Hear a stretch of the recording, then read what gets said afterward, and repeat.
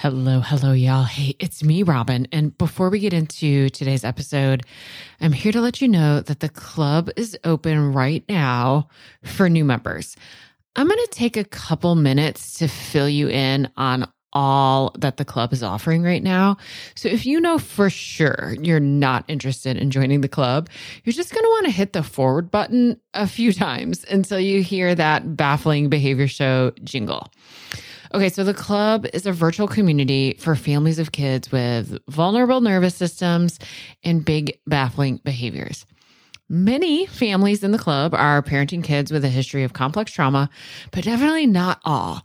Some are parenting kids with vulnerabilities that emerge from their neurotype or their sensory system or their giftedness or their neuroimmune disorder. And of course, some have no idea why their child's nervous system is so vulnerable. The primary purpose of the club and why I've created it the way that I have is connection and co-regulation. Because when I reflect back on my time as a therapist, it wasn't the skills and strategies and tools and techniques I taught parents that mattered the most. What mattered most was how connection and co-regulation strengthened their owl brain so that they could stay more regulated in the face of the chaos in their home.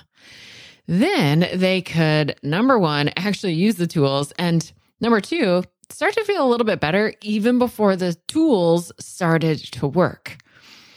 The club can be accessed online, both through your browser on your computer and through an app. And it's open, of course, 24/7. There's a very active forum, a huge video library, and multiple live events every month. Sometimes I teach a masterclass on a specific topic. Sometimes we come together for group coaching or just to ask questions and pick my brain. We have 2 sessions every month called Connect and Co-Regulates, and those are designed to offer exactly that. There's no teaching, no coaching, just a place for you to be seen and heard by people who get it. Currently, we are also offering once a month bonus sessions for siblings of dysregulated kids. The club is intended to be kind of like a buffet. There is a ton in it, not because you're supposed to do everything in the club. You take what you need when you need it and come back when you're ready for more. If you could use a little extra support, consider joining us. You can read all about all the details over at robingoble.com/the club. I'll put a link in the show notes. And we're open today until the end of the day, Friday, May 3rd. All right, y'all, here's that episode you're waiting for. Hey there. Welcome or just welcome back. I'm Robin Goble, and you've stumbled upon a Parenting After Trauma podcast where I take the science of being relationally, socially, and behaviorally human and translate that for parents of kids who've experienced trauma. And if you're here and you're not parenting a kid who's experienced trauma, welcome to you too. I know so many more parents and families are tuning into the podcast that don't necessarily identify with parenting a kid with a history of trauma, but are still finding so much value here. And I'm so glad you're here. I'm a psychotherapist with over 15 years of experience working with kids who've experienced trauma and their families. I'm also a self-diagnosed brain geek and relationship freak.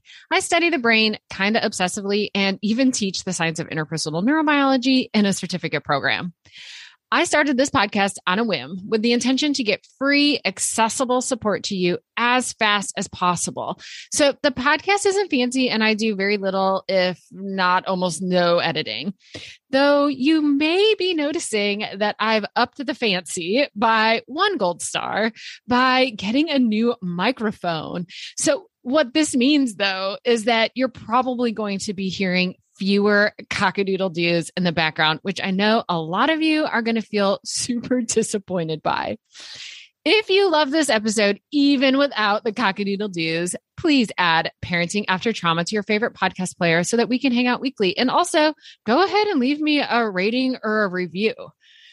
When the episode's over, head over to my website and see all the great resources I've created for you. You will definitely want to download the free ebook I wrote for you all about the brilliance of attachment. Readers have told me that not only is it beautiful, but it teaches attachment in a completely new way, one that makes it understandable and completely shame-free, as well as like relevant and useful in your real life. So you can get that ebook over at robingoble.com/ebook. Today's episode, like all episodes, is sponsored by The Club, a virtual community of connection, co-regulation, and of course, a little education for parents of kids impacted by trauma. The Club just finished up a deep dive, embodied exploration of attachment, and we're moving now into an in-depth body-based learning and implementation of how to strengthen the foundation of the brain, both ours, the grown-ups, and our kids. Because y'all, we could all use a little help. On the day this episode airs, October 5th, the Club is still open for new members, but today is the final day. So if you're hearing this episode on Tuesday, October 5th, you're going to want to pause the episode, go now to robingoble.com/the club before the doors close, because I don't think I'm going to open them again until February 2022. If you are hearing this episode after October 5th, you can still head over to robingoble.com/the club and add yourself to the waiting list. And then you'll be sure that you'll be the first to know when the club opens again to new members. So today I'm going to be talking about something that I think about a lot. And if you know me personally, you probably also think that this is something I talk about a lot. I don't know that I talk about it as much as I should be talking about it. So I'm dedicating this whole episode to this question of when and how did trauma-informed care become another behavior management technique? Plus, I think we should talk about, like, if that did happen, which it did, let's just say it did, why is that bad? And what can we do about it? Probably like some of you, trauma-informed care was my first introduction to a new model on what we believed about behavior, right? It's a model that goes past the behavior that you see. So it moves kind of outside this behaviorist lens. And it's a model that encourages us to look way beyond the behavior, to like get underneath the behavior and get curious about what was driving the behavior. And y'all, that's not how I was trained. That's not the culture I was raised in. That was a big paradigm shift for me. So as a brand new therapist, I remember asking a really good mentor who I was, consulting with about a case in a teen who was demonstrating some behavior that we would all agree was dangerous, scary behavior we needed to try to figure out a way to do something about. And we had this really great clinical discussion about it. And I remember asking him, like, at the end of it, like, okay, all of that's really fine and good. That's fantastic. But what about the consequence? Right. And part of why I was asking this is because I wanted to feel competent, that I knew what to do and I knew what to tell his parents what to do. Like somehow my 24-year-old self knew how to solve this family's problem that they'd been with, like dealing with for a really long time. And if we just think of the right consequence, everything, would get better. And so my very wise and wonderful mentor looked at me with, honestly, I'm sure, like a little kind of smirk in his eye, right? That smirk of, an older, wiser mentor who is just lovingly enjoying working with a beginner, kind of new, young Padawan, right? And he looks at me and says, what would a consequence accomplish? And I said, well, he needs to know that this behavior isn't okay. And my mentor laughed and said, I'm pretty sure that he knows that. And y'all, really, I had to pause, right? I was like, well, he had a point. But then what, right? What are we supposed to do if we aren't giving consequences? Which really is a very curious thought, right? A kid does something that is a clear message of, I am not okay. And we adults are focused on what we're supposed to do to make sure that that child knows that what they did wasn't okay. We're not focused on the fact that they're not okay. We're focused on making sure they know what they did wasn't okay. And my mentor was right. Like, without question, this teen knew that what he did wasn't okay. He did not need to be taught that. Right? What he needed was grown-ups in his life who were willing to get curious and brave about what on earth was going on. And then try to figure out a way to help him while still offering very clear, solid boundaries. I want to pause there just a second because I said this teen needed adults who were willing to get curious and brave. And it took me a while to realize how brave we adults really do have to get in order to get vulnerable enough to acknowledge the truth that when it comes right down to it, we have very little to no control over somebody else's behavior. And y'all, sometimes that's scary. Really scary, because sometimes some of you are parenting kids with really scary, dangerous behavior, and connecting to the truth that there's very little that we can do to control somebody else's behavior feels so scary. And when we're scared, we as humans get controlling. And it's this that is what leading us to believing that some sort of consequence or punishment is ultimately, if we can just find the right consequence or the right punishment, that's going to change someone's behavior, or at least communicate to them that the behavior is not okay. So here's the thing. I'm human too. I don't like the feeling of not knowing what to do or of feeling out of control of something, right? But I also couldn't disagree with my colleague that this kid did not need a consequence. And so if the kid didn't need a consequence, I was left as like, well, I don't really know what else to do then, right? And I was uncomfortable with that feeling. I was uncomfortable with, I don't know what to do then, which I will say as an aside, I've gotten extremely comfortable with that feeling of I don't know what to do. And getting extremely comfortable with that feeling is probably when I moved from being a good therapist to a really excellent therapist. But anyway, because I didn't quite know that I needed to figure out how to be okay with not knowing things, and I really, really wanted to understand, like, if it wasn't a consequence that was going to change this kid's behavior, then what on earth was it? I dove in headfirst into the books, the science.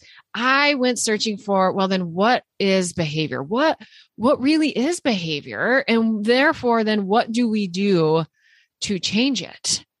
That, of course, led me to Dan Siegel, the field of interpersonal neurobiology. I dove further in.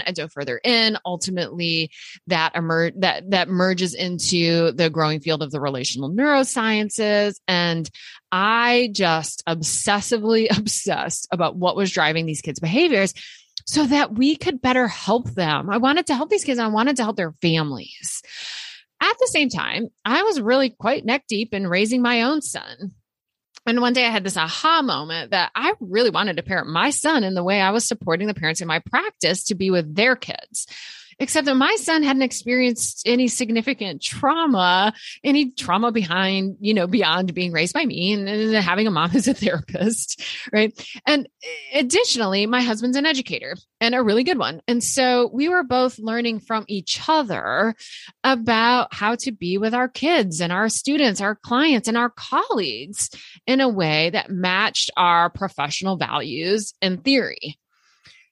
But again, those weren't all people with a history of trauma. So where was the line between trauma-informed and just good practice based on what we understood about the neurobiology of being human? And maybe even a better question is, why was there a line? So we took our kid out of a school with a relatively archaic approach to behavior management that we would absolutely all agree is not trauma informed. But I also felt really clear that that behavior management approach wasn't just not trauma informed. It just wasn't a good way to approach kids or students, any kid, not just kids with a history of trauma. I mean, I remember my husband and I looking at each other one evening after a failed attempt at inspiring some change in our son's school and said to one another, like, why would we keep our kid in an environment that we spend all of our professional hours speaking out against? And without question, I remained extremely grateful that I have had opportunities in my life and not just opportunities in my life, like privileges in my life that have allowed me that privilege to make the choice of pulling my kid out of school while continuing to be a fierce advocate for the families who don't have those kinds of privileges or choices. Trauma-informed approaches aren't just good for kids with a history of trauma. Truly being trauma-informed means connecting with what it means to be human and then understanding the impact of trauma on top of that. So outside my work with parents in the office and their children, I was traveling far and wide, speaking to educators, clinicians, parents all over the country. Without fail, one or all of these questions would be asked. A question like, how do I know if this is a trauma-related behavior or a normal kid behavior? Or tell me how to respond to this child who has a history of trauma because if this other child who didn't have a history of trauma was acting this way, I know how to respond and it would be completely different. Or I completely agree with trauma-informed care, but what about when it doesn't work? Doesn't the child need a consequence then?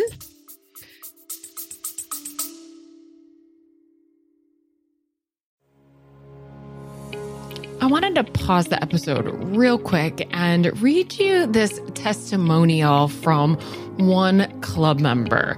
This person writes in, "The club has been life-changing for me.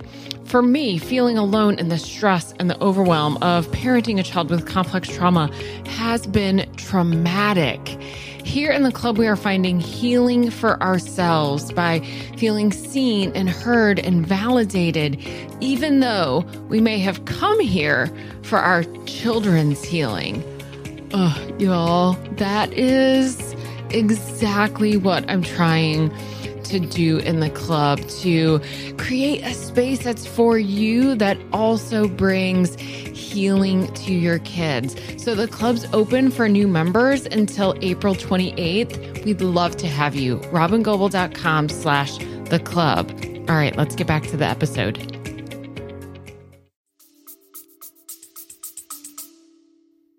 So you know me, right? Like I'm obsessed with trying to understand what human behavior is and where it's coming from. And ultimately, I've come to the conclusion that those questions are generally coming from one of two different places. The first place is from a place of people who are just popping out of their own window of tolerance, right? They're being faced with a behavior that's triggering them in a way that they're popping out of their window of tolerance, leaving their prefrontal cortex and moving into a controlling space, wanting to control the behavior. And when we want to control behavior, we move to consequence or punishment. Y'all, this is just human. This is what normal humans do. When we're stressed, we get controlling. It happens to me too.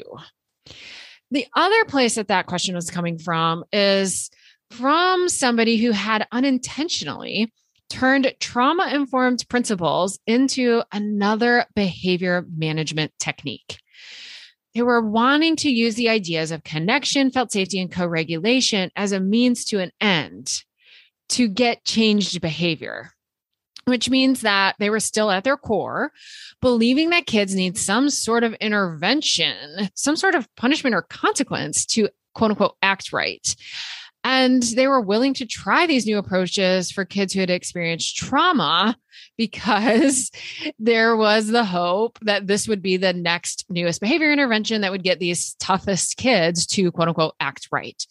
But what was being missed was that a complete paradigm shift of understanding the neurobiology of behavior was needed, the neurobiology of being human. To be completely trauma informed, we have to shift our entire lens on what behavior really is. Otherwise, it will ultimately just become another behavior management technique. The risk there is that when the technique doesn't work, meaning when behavior isn't overtly changed, we revert back to beliefs like this child is just defiant, or we just need to give a consequence, or what is really meaning we just need to give a punishment, right? At the foundation of trauma-informed care is the curiosity to look at what's driving behavior and focus on that instead of just the behavior, along with the recognition that trauma impacts people in a way that ultimately comes out as behavior, right? This is true of all people, right? That, our behavior is just what we can see that is information about what's happening on the inside, right? It's just giving us clues. I can summarize most, I won't say all, but I will say most of what we currently understand about the neurobiology of being human, including polyvagal theory, affect regulation theory, the neurosequential model, et cetera, et cetera, et cetera. All of those models that we kind of pull into relational neuroscience heading with this statement. And if you're not new to me, you know the statement because I say it all the time. Regulated, connected kids, people who feel safe, behave well. And without question, we might have to redefine or re-examine what we mean when we say behave well. But that's a whole other post for a whole other episode. Regulated, connected kids who feel safe, behave well. Now, I have deconstructed those words, felt safety, regulation, connection in entire episodes. So you can go back in the podcast. You can find an episode on felt safety. You can find an episode on connection. You can find an episode on regulation. You can find episodes on all of those things combined. I'll give you just a really quick summary here in this episode. Felt safety is about the brain having two settings, a safe or not safe. It's an on-off switch. When we feel safe, we have behaviors of connection. And when we don't feel safe, we have behaviors of protection. So what's a behavior of protection? Behaviors of protection are the ones that leave you not wanting to be in connection with that person, or they're behaviors that are overtly pushing connection away. Basically, they're the behaviors that have led you to listen to podcasts and read blogs about behavior. Okay, so regulation. What's regulation? Well, all behavior, and not just relational behavior, but all behavior, like brushing your teeth or riding a bike, is driven by levels of energy and arousal in our nervous system. When that energy and arousal is regulated, our behavior matches.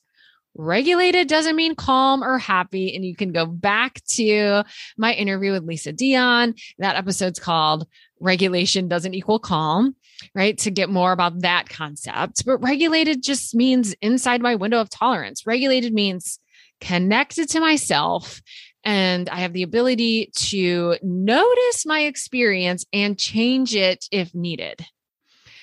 The kind of behavior that is distressing adults the most is usually dysregulated behavior.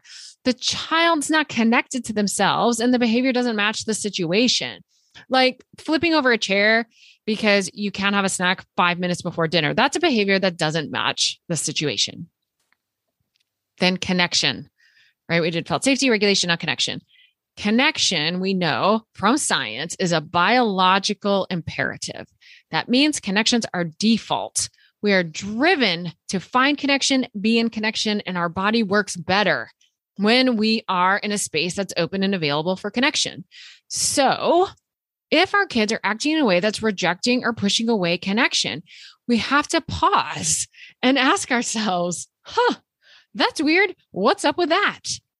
And here's the thing, y'all. This is true about all humans, every single one, not just humans who have been impacted by trauma.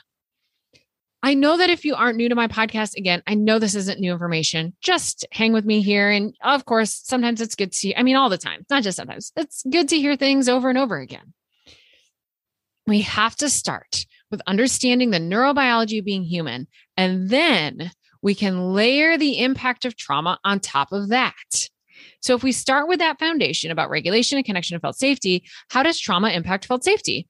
Well, again, a whole episode we could devote to this topic. I'll summarize it here to say trauma leaves people more likely to experience situations that are neutral or even positive as unsafe, meaning they're more likely to feel unsafe when we would objectively look at the experience and say that that's a safe experience. Their default is not safe, right? Which means the default tends to move towards behaviors of protection instead of behaviors of connection. And then regulation. Trauma impacts the development of regulation in our autonomic nervous system, which impacts all sorts of things. But the one thing I'll mention here is that this impact on regulation leads to the mountain out of a molehill phenomenon, right? That people with a history of trauma and how that impacts their regulation can have really big reactions to objectively small stressors. And then connection. Trauma can leave connection, something that's supposed to bring a felt sense of safety to our system, as something that instead brings a felt sense of threat. Now, connection is a biological imperative. We're always searching for connection. We need connection to be okay. And connection is a way that we soothe and feel safe. So what's it like to be driven towards something, to need something in order to feel soothed and safe? That is also experienced as threatening because of what one has learned from previous experiences in connection. So again, pause and think about that for a moment. And then if you're more curious about this, head back to the episode on disorganized attachment. And again, think about what would it be like to be both simultaneously driven towards something, to need to have something as part of being human, while also experiencing that something as dangerous or threatening, right? There's really hardly a greater tragedy. Now, I've sometimes worried about, and I've even gotten some feedback that I've unintentionally minimized the impact of trauma by first focusing on the neurobiology of being human. Laying trauma-informed principles on top of the neurobiology of being human is how we truly recognize and honor the impact of trauma. And I've just come into a space where I believe that in totality, that first thinking about the neurobiology of being human doesn't minimize the impact of trauma or minimize the need for trauma-informed care. It actually elevates it. What if, without thinking about the neurobiology of being human, trauma-informed care is actually reduced to a behavior management technique? What if people with a history of trauma who don't produce the desired behavior in response to someone's trauma-informed intervention is just labeled as just defiant or needing a punishment or a consequence? But y'all, regretfully, obviously, these aren't just what ifs. These are things I see happening every day. If we can shift our lens and see behavior as an expression of someone's internal state, their autonomic nervous system, their level of arousal, their experience of felt safety, we change how we see everyone's behavior. We shift to a place where compassion emerges and boundaries are clear. We create systems and cultures that are not only a space for all humans to thrive, but are especially a place for people with a history of trauma to thrive. Changing how we see people changes people. People with a history of trauma are people first. Then the way trauma has impacted the development of their nervous system, their regulation, their connection to felt safety, their ability to feel safe in connection, and even the way they make and retrieve memories can then be understood on top of that, layering the impact of trauma on top of what we know about what it means to be relationally, socially, and behaviorally human. People with a history of trauma aren't broken. They're having a completely reasonable adaptive response to experiences that they never should have had. The neuroscience of being human confirms this. To be truly, truly trauma-informed, we have to go beyond being trauma-informed. We have to be willing to turn upside down our beliefs and the systems upon which we've built those beliefs about what it means to be human. This means confronting all the times someone has treated us in a way that taught us we needed to be punished in order to be good. This means confronting all the times we've treated others that way. And y'all, that's hard and gutsy and brave, and you're doing it. We're doing it by just, listening to this podcast, by listening this far, by coming back every week. We're changing the world for generations to come, forever, right? We're creating a space for people to heal from trauma. And maybe we're creating a space where people experience less trauma because all humans are seen for who they really are. Completely amazing, precious people who sometimes act bad. Sometimes act really bad. All right, y'all. Really, seriously, truly, I just can't even hardly express my gratitude that you're here, that you've listened this far. You're still here. You still keep coming back. You love kids this much. You love yourself this much. What we are doing here together, me and you and everyone who's listening, it's changing the world. Y'all, let's just keep doing this. I'll see you next week.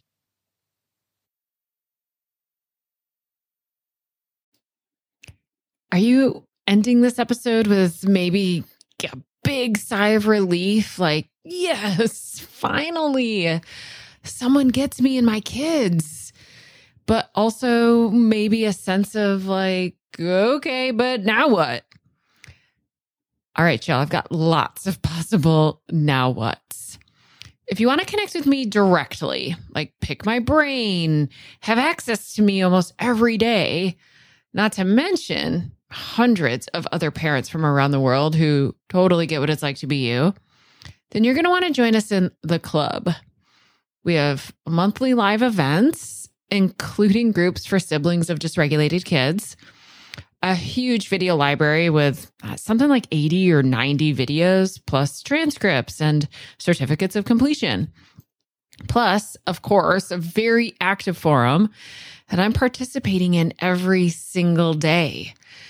We open for new members periodically, so go check robingoble.com/the club. If we aren't open now, you can put yourself on the waiting list and I'll let you know the moment we open for new members. That's robingoble.com/the club.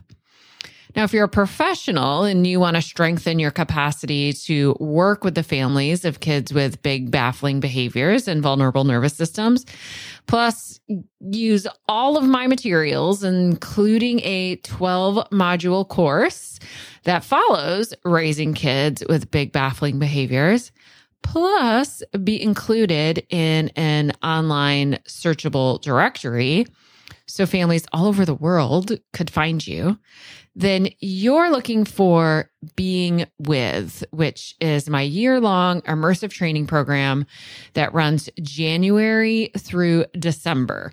So you'll want to go to robingoble.com/beingwith, read all about it. And if you're interested, put yourself on that waiting list too. Now, if you just maybe need a little extra connection and co-regulation, but don't feel like you need to join the club, then you can just keep listening to my podcast. Or you could go subscribe to my Start Here podcast, and that'll give you 10 episodes in order that will take you through cultivating a great foundation of parenting with regulation, connection, and felt safety. That's at robingoble.com/start here. You have to go there. You can't just find it in your podcast app. Or you could get yourself a copy of Raising Kids with Big Baffling Behaviors, paper book, audiobook, ebook. You can get that anywhere books are sold. Or you can just head to my website, download one of my very many free resources. I keep them all really easy to access at robingoble.com/free resources. Webinars, masterclasses, ebooks, infographics, all sorts of stuff. Go check it out. See what of those things could be supportive of you, or maybe to the other adults in your life who are helping support you and your child. There are just so many ways that you and I could be more connected, and you can get the amount of co-regulation and support that you need. If it feels like a lot to remember, all you have to do is go to robingoble.com and take your time clicking around, seeing what I got there. I am so glad you and I are connected now, and I can't wait to be with you again soon in our next episode of the Baffling Behavior Show. Bye-bye, y'all.